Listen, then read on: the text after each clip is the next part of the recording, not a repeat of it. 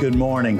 It is a joy to be with you today, and I'm grateful for the privilege of being here. I was looking at my preaching calendar, and it was almost 10 years ago to the day that I was here with you guys last. So I always think, 10 years passes faster than it used to. So it's a joy to be with you. This morning, we're in the Gospel of Luke, chapter 10, one of the most beloved of all texts of all times. And let me read it to us together. This is the parable of the Good Samaritan. Many of you can quote big pieces of this, and the story goes like this. Just then, a lawyer stood up to test Jesus. "Teacher," he said, "what must I do to inherit eternal life?" And Jesus said to him, "What is written in the law? How do you read there?" And he answered, "You shall love the Lord your God with all your heart, with all your soul, and with all your strength, and with all your mind, and your neighbor as yourself." And Jesus said to him, "You have given the right answer. Do this, and you will live." But wanting to justify himself, he asked Jesus, "And who is my neighbor?" Jesus replied, "A man was going down from Jerusalem to Jericho and fell into the hands of robbers, who stripped him, beat him, and went away, leaving him half dead. Now by chance, a priest was going down that road, and when he saw him, he passed by to the other side. So likewise a Levite, when he came to the place and saw him, passed by on the other side. But a Samaritan, while traveling, came near him. And when he saw him, he was moved with pity. He went to him and bandaged his wounds, having poured oil and wine on them. Then he put him on his own animal, brought him to the inn, and took care of him. The next day he took out 2 denarii and gave them to the innkeeper and said, 'Take care of him, and when I come back, I will repay you whatever more you spend.' Which of these 3 do you think was a neighbor to the man who fell into the hands of the robbers?" And the young scribe said, "The one who showed him mercy." And Jesus said to him, "Go and do likewise." After all these years of raising children and marrying them and now raising grandchildren, I'm back into children's television again. The grandkids like to come over, and I like to watch the old syndicated shows that I used to watch when their mothers were my daughters. And so we watch Sesame Street. Now, Sesame Street hasn't changed a whole lot from those days. Still running strong. The adults on the program have gotten a little bit older than they were then. Oscar is still a grouch. The Count still loves to count things. And Cookie Monster seems to have picked up a few pounds from all of the cookies that he's consumed across the decades. And what I love about it is they're still singing some of those great old songs. My favorite, and you know it well too, "Oh, who are the people in your neighborhood? Yeah, you can sing along if you want to. In your neighborhood, oh, who are the people in your neighborhood? The people that you meet each day." And then they begin to introduce the different people in the neighborhood. The mailman is a person in your neighborhood. Oh, the grocerman. And then they've gotten gender specific now, so they have a male woman in your neighborhood, and all other kinds of people that come and go. They're trying to teach children this sense of who belongs here in the neighborhood where I live.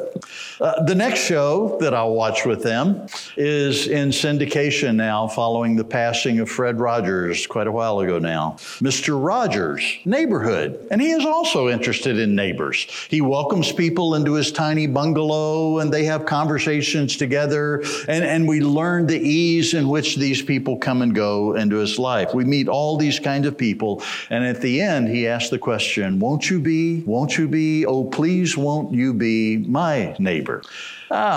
Back when cell phones became popular and they had all the first plans, I remember my daughter, who was in college at that time, explaining to me why her cell phone bill was so big. She said, "Now, Dad, Verizon has this plan. It's called the N plan." And she said, "I'll explain it to you." She was a college student at that time and she knew everything.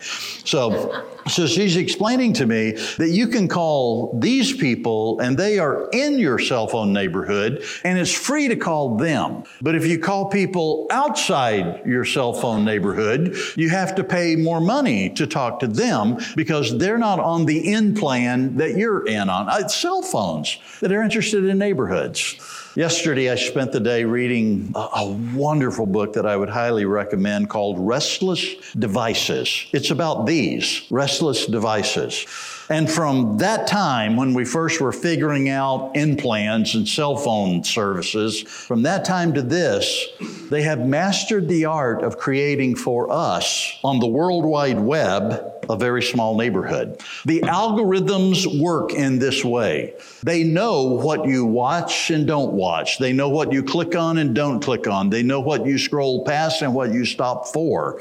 And they place a numerical value on it of algorithms. And these algorithms then begin to feed your cell phone with things that you are interested in, people you want to follow, people that you are interested in, causes that matter to you, products that you actually like. I'm even convinced that they listen to us because my wife and I were having a conversation not long ago about a trip to Canada. And I mean, within hours, we started getting all of these ads about Canada on our cell phone. This sense that these devices, these restless devices that occupy us far too much, that they have become for us a neighborhood of the things we're interested in. I always thought that this connected me to the whole wide world, but it really doesn't. What it does, it creates a very tiny neighborhood in which I feel very comfortable, and it reinforces everything that I like and want and approve. And it brings it right to my doorstep, and it lets me live inside the echo chamber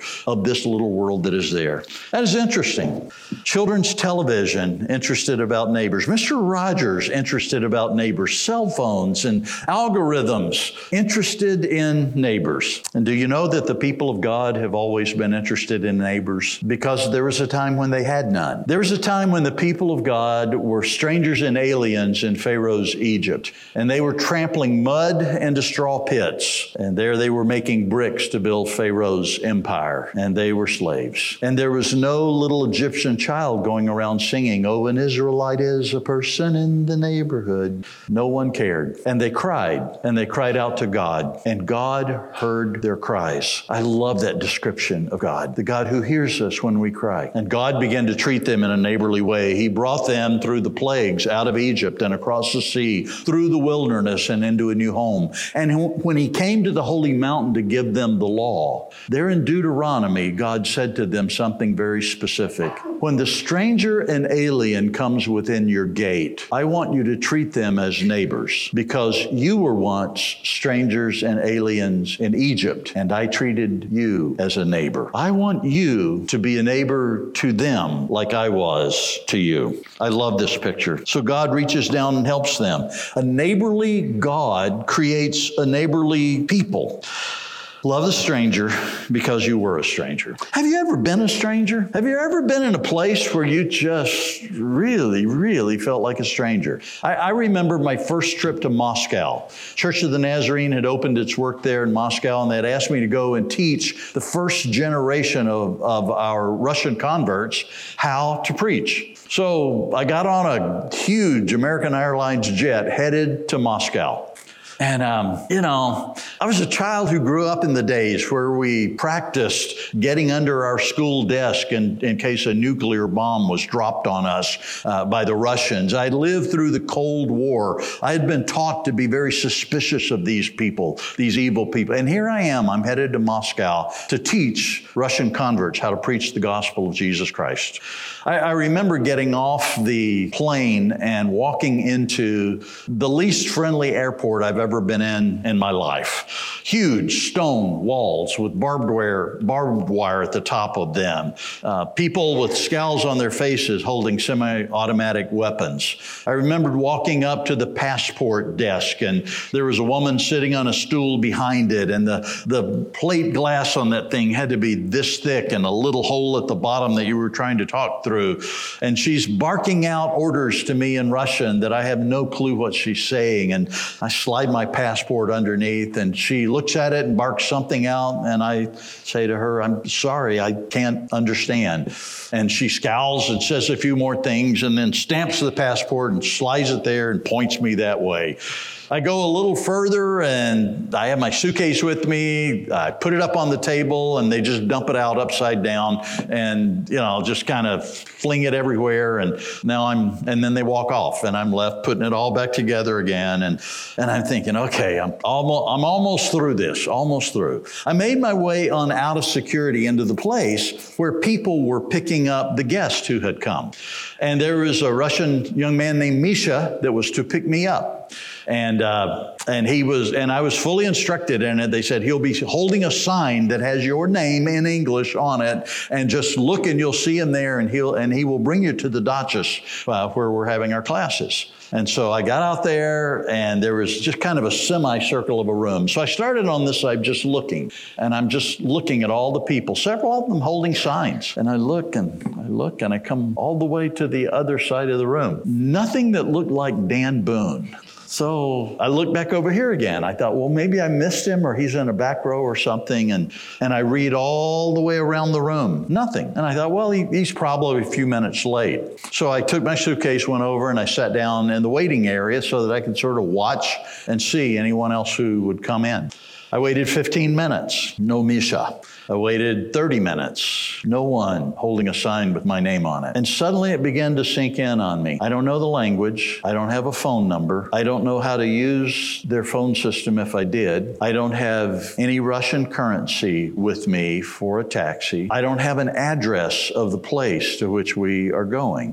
And I sat there 45 minutes, an hour and 15 minutes. And as I'm sitting there just thinking about the experiencing I'm having, the Holy Spirit came and sat down beside me, and we began to have a conversation. And the Spirit of the Lord said, do you see how you feel right now? Do you know what it feels like to be where you are right now? And I thought, yes, I do. This is an odd feeling. I've rarely been in places like this. And it was if God said to me, don't ever forget what this feels like, because this is what it feels like to be an immigrant coming to a new country. It's what it feels like to be an elderly couple trying to make ends meet, sitting across the table from a banker. This is what it feels like to be a fifth grader who's moved halfway across the country because mom or dad have a new job, and they're in the middle of the school year, and they're sitting in a class and they don't know anyone. This is what it feels like when you're sitting in a doctor's office and there's a diagnosis about to be given to you that may alter the trajectory of your life. This is what that feels like. Don't ever forget what it feels like to be a stranger in a place or a situation. This is so easy for us to forget because we live in our towns. We live in our neighborhoods. We have our schools. We have our churches. We gate ourselves in and secure ourselves and protect ourselves in every way, and we hope that the big bad world out there will leave us alone. We forget, and God's people forget. Because from the time God gave them that holy law there in Deuteronomy about welcoming the stranger, by the time we get to the New Testament story I read a few moments ago, God's people have now made laws and interpreted those laws to keep certain people out. Jews here, Gentiles over here. Clean here, unclean over here. Pure here, impure over here. These professions here, these professions over there. And they had mastered the art of figuring out a way to say, these are welcome neighbors and these are strangers where we are. And then one day a young Jewish scribe comes along and he asks Jesus the question that we're so interested in. He says to him, Rabbi, tell me what I need to do to have life that is full and rich and complete and abundant. Tell me how to live the kind of life that is really worth living. And Jesus, being the rabbi, the teacher that he was, answers the question with a question. And he says, how do you read the law? Tell me what it is that you see when you open the commandments that are there. And the man says, love the Lord your God with all your heart, soul, mind, and strength. And Jesus, the teacher rabbi, says, you get an A. That is exactly the right answer.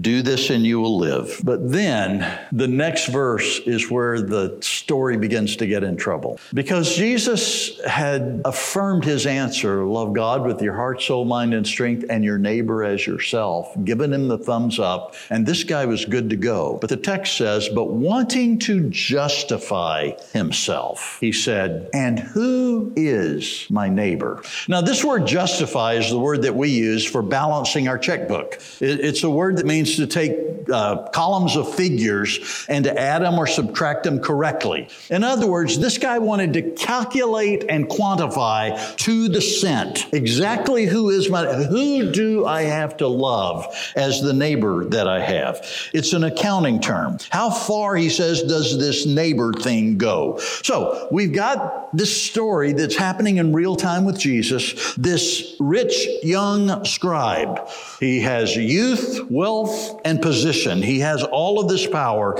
and he's standing there within his Jewishness asking Jesus the question, who is my neighbor? This time, Jesus answers his question with a parable. It is that Good Samaritan parable. The parable begins, a certain man was going down from Jerusalem to Jericho. That's all we get. A certain man. We're told nothing about this guy, but on a 17-mile stretch of bad road, he is beaten, robbed, and left to die in a ditch.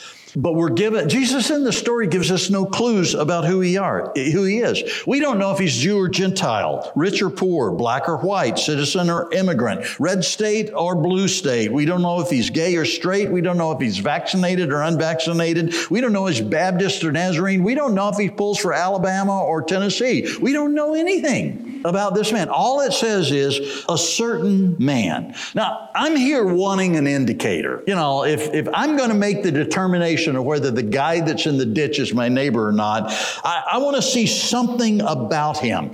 Maybe there's a Bible kind of hanging out of his backpack, and I see that and I go, oh, that's one of ours. I got to go help him. Or there's a USA flag on his blue jean patch pocket, the red, white, and blue. That's one of our guys. Or he's wearing a Trevecca sweatshirt. Man, I'm going to pull over on that one really fast. Or there's a Christian bumper sticker on the rear of his Days Camel that says, meet me in Sunday school, Church of the Nazarene. But we get nothing. This man in the ditch is a foil. A foil in literature is a character in a story who has no lines, really doesn't do anything or say anything. But this particular character reveals things about other characters by the way that they react to him. And the guy in the ditch is a literary foil. Now, remember, our rich young scribe is still standing there asking Jesus the question, who is my neighbor? And the question becomes, is the man in the ditch my neighbor? You know the story. The priest comes, sees the guy, crosses to the other side, goes on by. The Levite comes, sees the guy, crosses to the other side, goes on by. I've read the commentaries about this, and there are two dominant answers for why they did this. One of them is they're on the way to Jerusalem to do holy work and to touch a bloody man who might well be a Gentile or a pagan or a pig tender or a tax collector, whatever, would defile them, and they wouldn't be able to carry out their holy duty down at the temple. The other answer is this is a common trick. I've been on this road from Jerusalem to Jericho before, and it has a lot of twists and turns. It's a very common road for robbers to just catch people and beat them up. And one of the ploys is that one of the robbers will play possum there in the ditch, like he's the guy who's really in trouble. And the moment you go over and bend over to help the guy, he's got his buddies back in the rocks and they're on top of you, and you're now the one who's bleeding in the ditch. I get this. I mean, there are reasons to be careful, and there are reasons to make sure we can do what we're headed to do. In Nashville, where I get off the interstate to go to Trevecca for work, he's always sitting there right at the top of the exit ramp. He's got a very interesting assortment of signs that he holds. He's a veteran of every war that's ever been fought. Like World War I, World War II, Korean War, Vietnam War. Iraq. He's fought in them all, apparently, because he holds a different sign most of the time. He has relatives that are sick in another state all over the place that's there. He's hungry. One day his right leg isn't working. The next day it's his left leg that's not working. He's a guy who's mastered the art of sitting there at the top of the ramp and begging from all of those who come by. I've begun to roll my window down and talk to him, and we have conversations. Every once in a while, I'll have a bottle of water or an apple with me, or sometimes McDonald's coupons, something like that, to give to him. But there are days I don't want to be bothered. There are just days I just. And so what I do is I'm pulling up the ramp. He knows my car. As I'm pulling up the ramp, is instead of looking over there where he is, I'll just look down like, I'm getting a CD out here to put in here, or I'm putting my coffee down somewhere, or I'm grabbing my cell phone for something.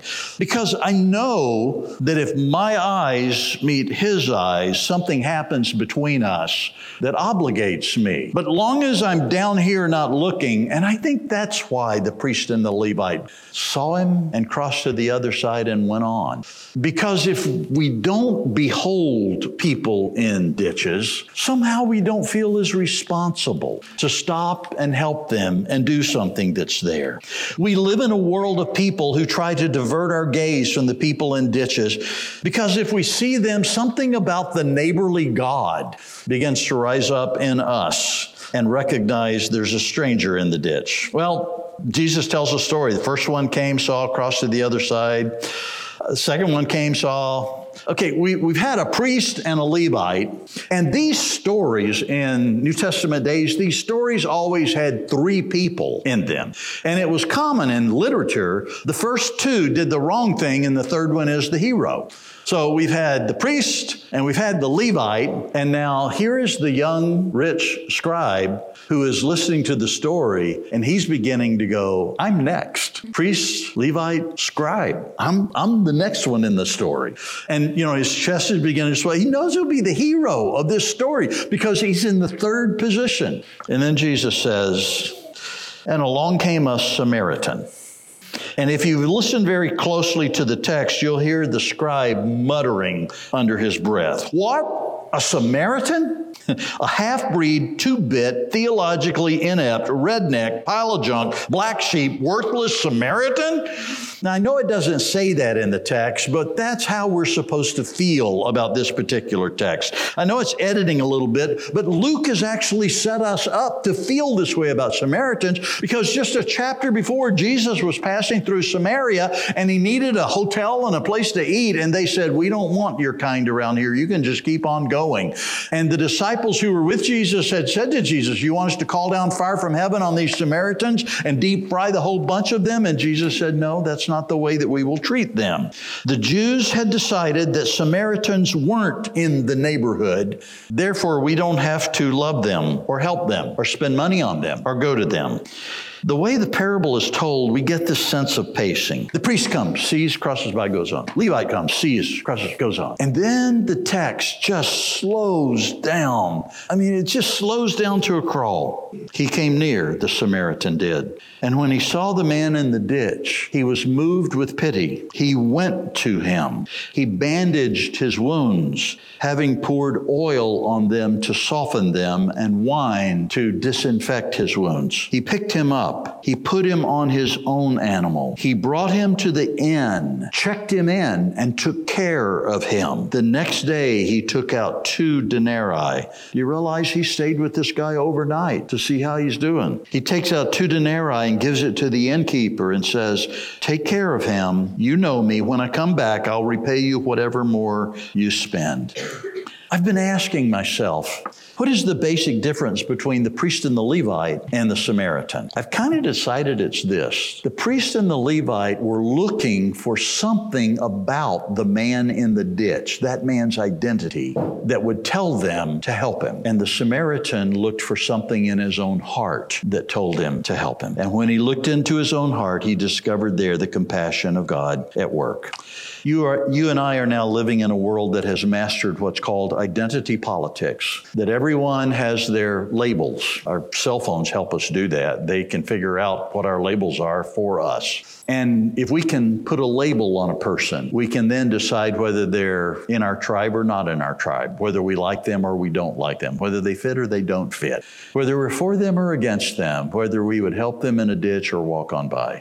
Our world has mastered dividing us into all of these separated, enemy-centered identity groups. And there's almost no one left in the world who will love everyone simply because they're a human being and that God has called us to love one another in that way. I grew up in a home that it's taken me 70 years now to figure out how radical that home was. Mom would drive into the poorest trailer courts of our little town. Dad would take food into what was called the colored section of Macomb. And there they would serve and help people in ways that today just amaze me. No concern for safety or not. No concern about what anybody else would say or think about it. I passed a church on the way up, and driving here this morning, I prayed for all the people in all the churches along the way that we're gathering today. But I passed a church with a ratty old van sitting out front. I mean, it just really looked bad. And I found myself thinking, I bet some dear soul is going to go pick up a van load of kids in a poor section of this community and going to haul them to church today. And I found myself saying, God bless whoever's driving that van and those children that get on that van today. Help them in every way. I love belonging to the people of God who, when they see people in ditches, they don't have to figure out, is that somebody we're allowed to help or not? Is that somebody we've decided we like or not? We just see the person in the ditch and figure out how to go help them in that way. The question the man asked was a question that Jesus never answered. He asked Jesus, and who is my neighbor? Jesus never answered that question. Jesus ended his parable by saying, who was a neighbor to the man who was in the ditch? And the young scribe sheepishly bowed his head and mumbled, the one who showed him mercy. There are people in ditches all over Aaron, all kind of ditches, all kind of reasons. They've been beaten up, they're bleeding, they're hurting, their life is a mess. We don't even know a lot about them, but they're all asking the same question. And the question is simply this: who is my neighbor? And I found myself wondering this morning, could I give them your name? Let's pray. God, the life that we are living takes us all kinds of places. And the one thing no community is short on in the whole world today is people who have been beaten up and left in ditches. Some of them are rich and some of them are poor. Some of them are black, some are white. They fit every category of humanity there is. But something has happened to them living in a hard world that has left them broken and fractured, in great need of mercy, compassion, wisdom, forgiveness, help. And you are the Christ who walks the dusty roads of the world as the body of Christ. And we are your presence in all of those places. And as the people that we encounter are wondering if there's anybody that sees them as a neighbor, would you guide us to be the kind of people whose hearts are so full of your compassion that you could simply say to us, that's your neighbor. And that we would find in the act of the Samaritan a pattern to live our lives by for the sake of the people whom Christ died for in all the ditches of the world. We offer this prayer humbly, without shame, without any sense of trying to make us feel bad, but with a sense of us who've gathered under your name and in your house today, recognizing that we have the unbelievable privilege of being your presence in a world of great need. So guide us from this time of worship today, and may our lives in these coming days rise as praise to you, and help us to be found with hands a little bit more dirty, a wallet a little bit lighter, an obligation on a calendar that costs us some time. Help us to be found in the middle of broken humanity in a way that puts a smile on your face. If you would do that for us, with us, and through us, it would cause us to have great joy. In the name of Jesus we pray, and all God's people said, amen.